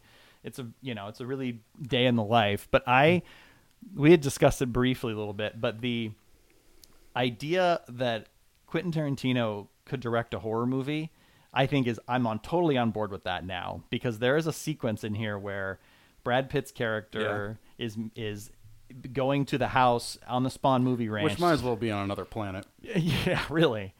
And the tension in the that tension sequence. in it, and I mean, he's using the I'm going to use a fancy word. He's using the diegetic music in the on the TV. God damn it! How dare you? I know, to basically craft the suspense of, okay, you don't know what's back there. You don't know if there's a murderer waiting back there, or if the character he's trying to see is already dead, and you don't really know what's coming. And so I was totally on board with that, with the idea that he can do this in this small little sequence. But I think that there's one other main thing that he does in it, and that's his portrayal of Sharon Tate in the movie. It's a revelation. I mean, he elevates her from a footnote in a mass murder to a goofy, talented actor that she was. And I say actor because the word actress is nonsensical. And imagine sort of what her life would have been. Very 2019 of you. Yeah, well, that was in the movie. And imagines what her life would have been like had she not been killed that fateful August evening. I'm thinking about the sequence where she's in the theater watching herself on screen, which is really herself. It's not like she's been digitally planted into the movie. Like, she's actually watching the real Sharon Tate. Which I think that is also does a great job of sort of marrying the two versions of this person. Like, she was a real person. She is not just someone who was killed by Charles Manson. She was a person who was full of life and was funny and was talented. And so the idea to not digitally replace her with Margot Robbie, I thought was a really inspired way of that. Right. To do that. But just in general, the whole film is just soaked in the 60s, as only Tarantino can do. It's just a treat always to see so many great people just on top of their game. A masterclass of great filmmaking. I mean, for me, it went from like, I'm not sure where this one really ranks, to this was what my wife and I did for our yearly Christmas card. So it just, that shift. You did pull that off brilliantly. Well, thank you. Yeah, that was beautiful. But that shift from, I'm not sure, to this is now my number one movie of the year over a course of a couple days. I mean, and over time as it's come out in the summertime, it's something I did not expect. And so Once Upon a Time in Hollywood, number one with a bullet. So there's a couple of movies this year that I just did not know what to do with. The first one is Marriage Story, which I loved, but there was something nagging at me about it. And I think it was just how polished it was. And for how accomplished the acting was and the writing, something about it just seemed so stagey to me, and it might have been a better theatrical production or something. So Marriage Story I love, but could not find a place on my list. And the other one is Once Upon a Time, ellipses, in Hollywood. And I went back and forth so much on what this movie is and what it means to me. And I'm still wrestling with it, because the first 80% of this movie, I think, is one of Tarantino's absolutely best movies in the last decade, for sure. It's a different kind of movie. It's a chill out, hang out movie focusing on a revered piece of subject matter close to his heart, the decline of the golden age of Hollywood. Like, the best scene in the movie, my favorite, I mean, interrupt you really quick, is when the two of them are basically doing director's commentary for Leo's episode of FBI. Yes, yeah. It's them, even just the part before then where they're just sitting down, they're getting ready, and it's the culmination of this long day that they are coming, like, you think about all the things that had happened before then to both of them, and they both are coming together just to hang out, let's drink some beers, let's smoke a little bit, and let's just watch this show. And then, you just hear Leo like, oh yeah, that guy was a real piece of shit, that guy, and and then hearing them comment and just that. So it's very quiet in its brilliance, I think. Yeah. The buddy aspect of this and the third leg of it, the Tate character, I was pretty fascinated by, because if you have a cursory knowledge of Hollywood history and famous 20th century murders, on the page where this should be going, and it gives the movie an underlying sense of tension that really rolls on throughout. And we've never really seen the Manson family given this kind of a treatment before, because it's obviously hotter than lava. I mean, it's pretty charged subject matter, and how you go about putting this material on screen has got to be something you carefully consider for quite a while. And yeah, the first 80% of this movie I loved, and the last 20% I really enjoyed in the theater the first time I saw it. I was laughing my ass off. I couldn't believe the audaciousness of it, the brutality of it. because apparently, it was like a fuse that had been lit at the beginning of the movie, and it finally explodes in this last set piece here. I was laughing my ass off, thought it was hilarious, and the more I stewed on the movie after I watched it, something about it just did not sit well with me, and I only feel like he's done this revisionist history thing before, and on the surface, I love the idea of him humanizing Sharon Tate in a way, like you said, where she's not just a statistic anymore. And we do get to remember her, at least in this movie, as a real person who had real aspirations and real dreams. And the revisionist history thing, I thought Inglourious Basterds did it first. And because it was a new thing, I don't care if he kills Hitler in that movie. I didn't see that's where it was going. I really loved it. It was kind of this quasi-comical, fantastical sense of catharsis that could only be lived out on a movie screen. It was an exclamation point in a movie that it's already a great sentence. It was already just like, oh, I wasn't expecting that, but great. Okay, cool. Yeah. And the way it was even played off, it was just played off very...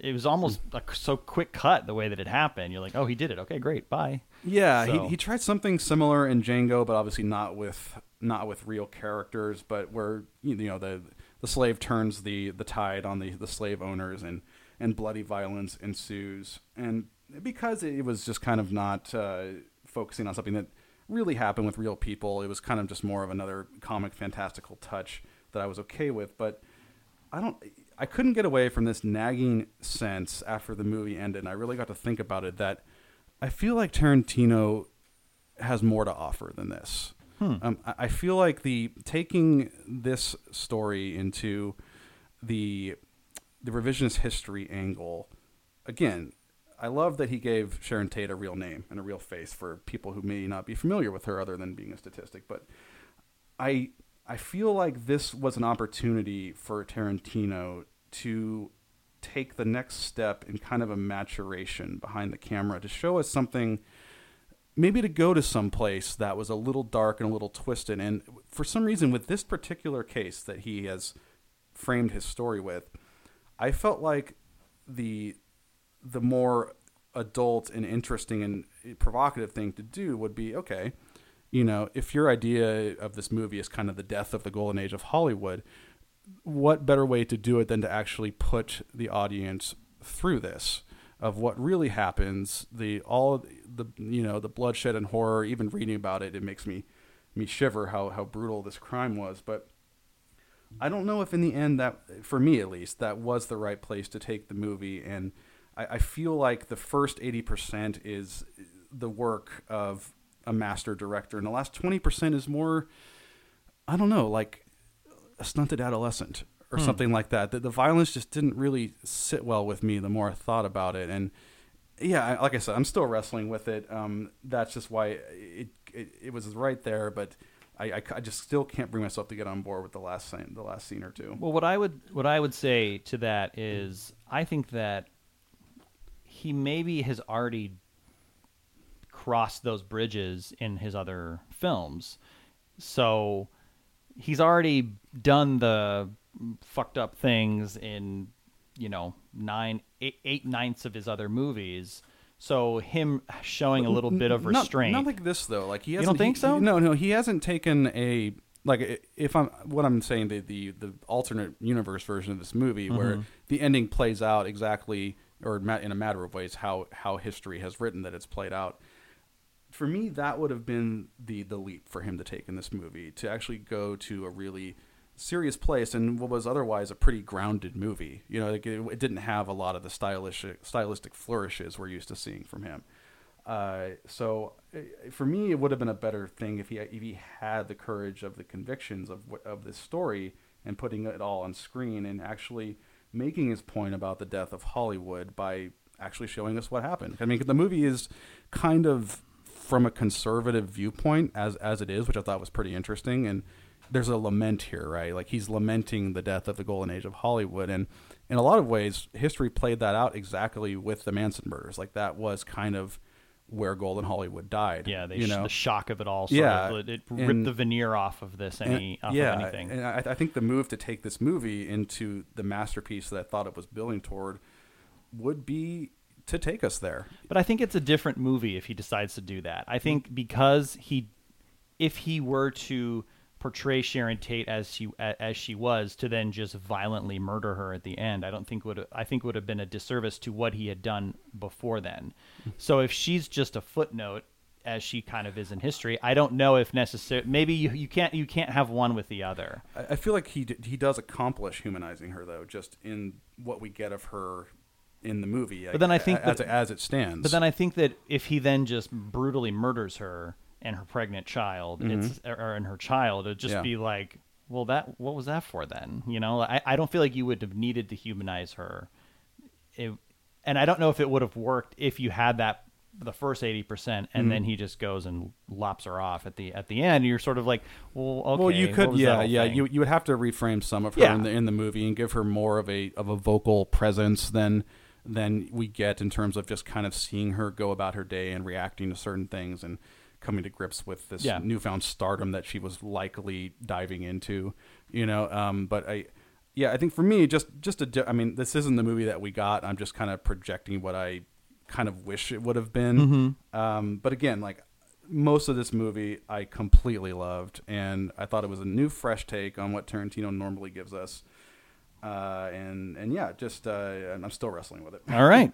That's okay. We can disagree. Or we don't really disagree, but we're just, we can, respectfully disagree, and then in case of Booksmart, disrespectfully just disagree. So Ryan, what's your number one? I have a confession. Oh no, another confession. I lied to you. Oh no. Much like the family at the focus of this film, I ingratiated myself into your good graces and then pulled the wool over your son eyes. Son of a bitch. My number one is Parasite. Ah. Did you plan that? No. No, but because you brought it up, and I didn't want to talk about it because it was at the top of Mount Everest for me this year. Okay. I had to kind of wiggle my way into presuming that it did not make my list. Wow. You got me, though, because I would have no reason to not believe you. So this movie is a film of impossible balance. Is it a suspense thriller? Is it a comedy?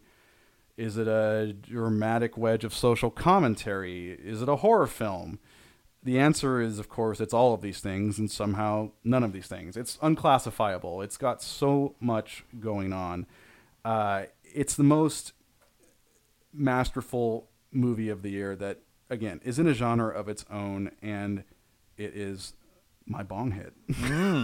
I've been a fan of all of his films, going back to The Host.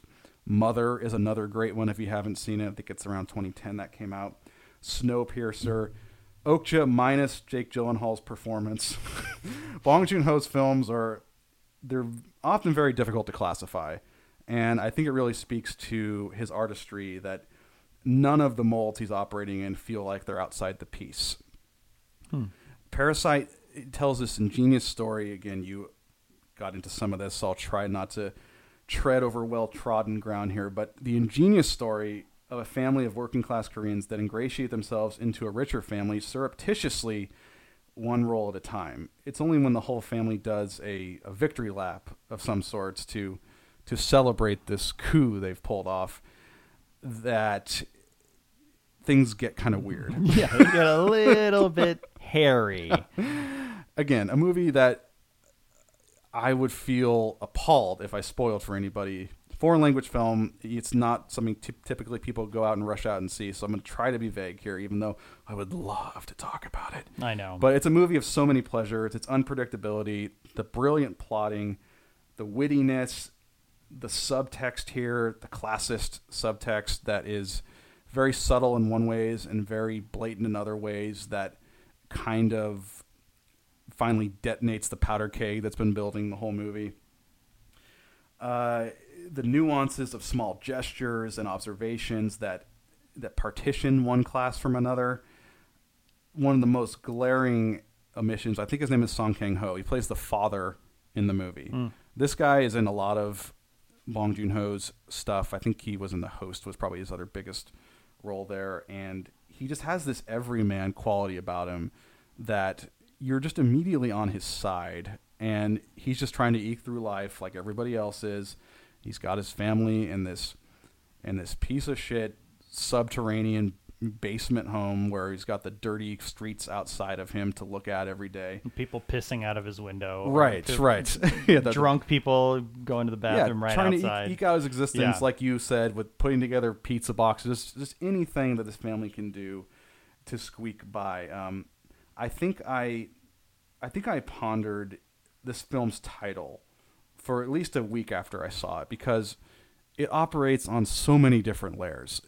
What is the real parasitic relationship here in this movie? Because the obvious one is definitely the family who's pulling one over, but there's also another parasitic relationship in this family, or in this story, I should say, that involves that kind of upstairs downstairs dynamic you were talking about. That is a rich motif that's repeated throughout the film pretty often.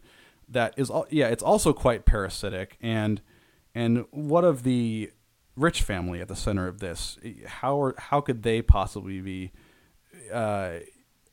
parasitic here? I think they're a little more clean in this scenario because Bong does a great job of making them not a despicable family, and maybe they're a little entitled and they're wealthy, they take things for granted, that kind of thing, but he doesn't make them out and out villains, in my opinion, and it gives the movie a real sense of balance where you're kind of not sure which characters you're supposed to be sympathizing with, which I found completely riveting. One of the most shocking moments of this year in cinema involves a certain kick at a crucial part of the movie that takes you through this roller coaster of emotions, from hilarity to drama to horror, in the span of about 10 seconds. And it's all pulled off beautifully. From its inauspicious working class beginnings, it's steadily increasing tension, the inevitable blood-soaked finale.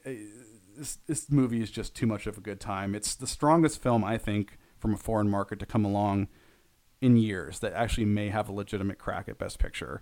I don't think it's going to win because I don't think the Academy is that enlightened yet, but I think that if we're going from Roma last year to Parasite this year, I think the international market is giving us more reason than ever to finally coronate a foreign film at the top of Hollywood's year. Let's see, God, what else? There's so much to talk about, but if anybody out there just listening who hasn't quite, weave the language barrier thing into their yearly cinematic adventures, I would really start with the work coming out of South Korea. It's brilliant. There are a lot of directors to choose from, including some that might show up in a certain decade list. And in my mind, these guys are just setting the pace. So Parasite, the only movie this year that I had to really think about for top 20 of the decade. And I'll leave it at that. I mean, what more needs to be said? It's and it. I think it also, we touched on it a little bit. It perfectly encapsulates the economic anxiety, I think, that we are having in this country now. And so it is crazy that a film from Korea, because I'd heard that because they don't really have quote unquote racism in the way that we see it here in America. It's classism. Classism. That's what it is. Unfortunately, we're dealing with both of them, but with that, and we also have an original sin that they probably don't have. But in this case, that there is, so the films that maybe would deal with a lot of racism in our country, there is a lot of stuff with classism, and just this one just came out at the right time and it was made just so incredibly well. It made $20 million at the domestic box office for a foreign film that might as well be $200 million because they don't crack those barriers. Yeah. So that was great. All right, another year, Ryan. Another classic year, and guess what? We got so much more to go. So much more to come. Round 2 of the podcast doubleheader, where we get into some serious shit. I mean, again, I'm terrified. I have to commit to my favorite 10 films of the decade in a matter of hours, and history will judge. We'll see. We thank you for joining us. This has been the McShank Podcast. You can follow McCarran Podcast Network on Instagram and Twitter, MCEPodNet. Hope you'll catch us there. Lots of exciting things coming this year. I'm also on Letterboxd. If anybody cares to see where I show my yearly cinematic outputs, your day to day, like your give my reviews, right? give my canned thoughts, just to show you where where I'm going in a given year. You can find me on Letterboxd. And do you have a screen name, or do you have like a screen name? What the fuck is it? 1995? What's your name on there? Do I have an avatar? Do you have an avatar? Do you have a handle? Clay R. Shank. Clay R. Shank. You can find that on Letterboxd. That's really exciting. So yeah, thanks so much for listening, and we will catch you very soon. Thank you.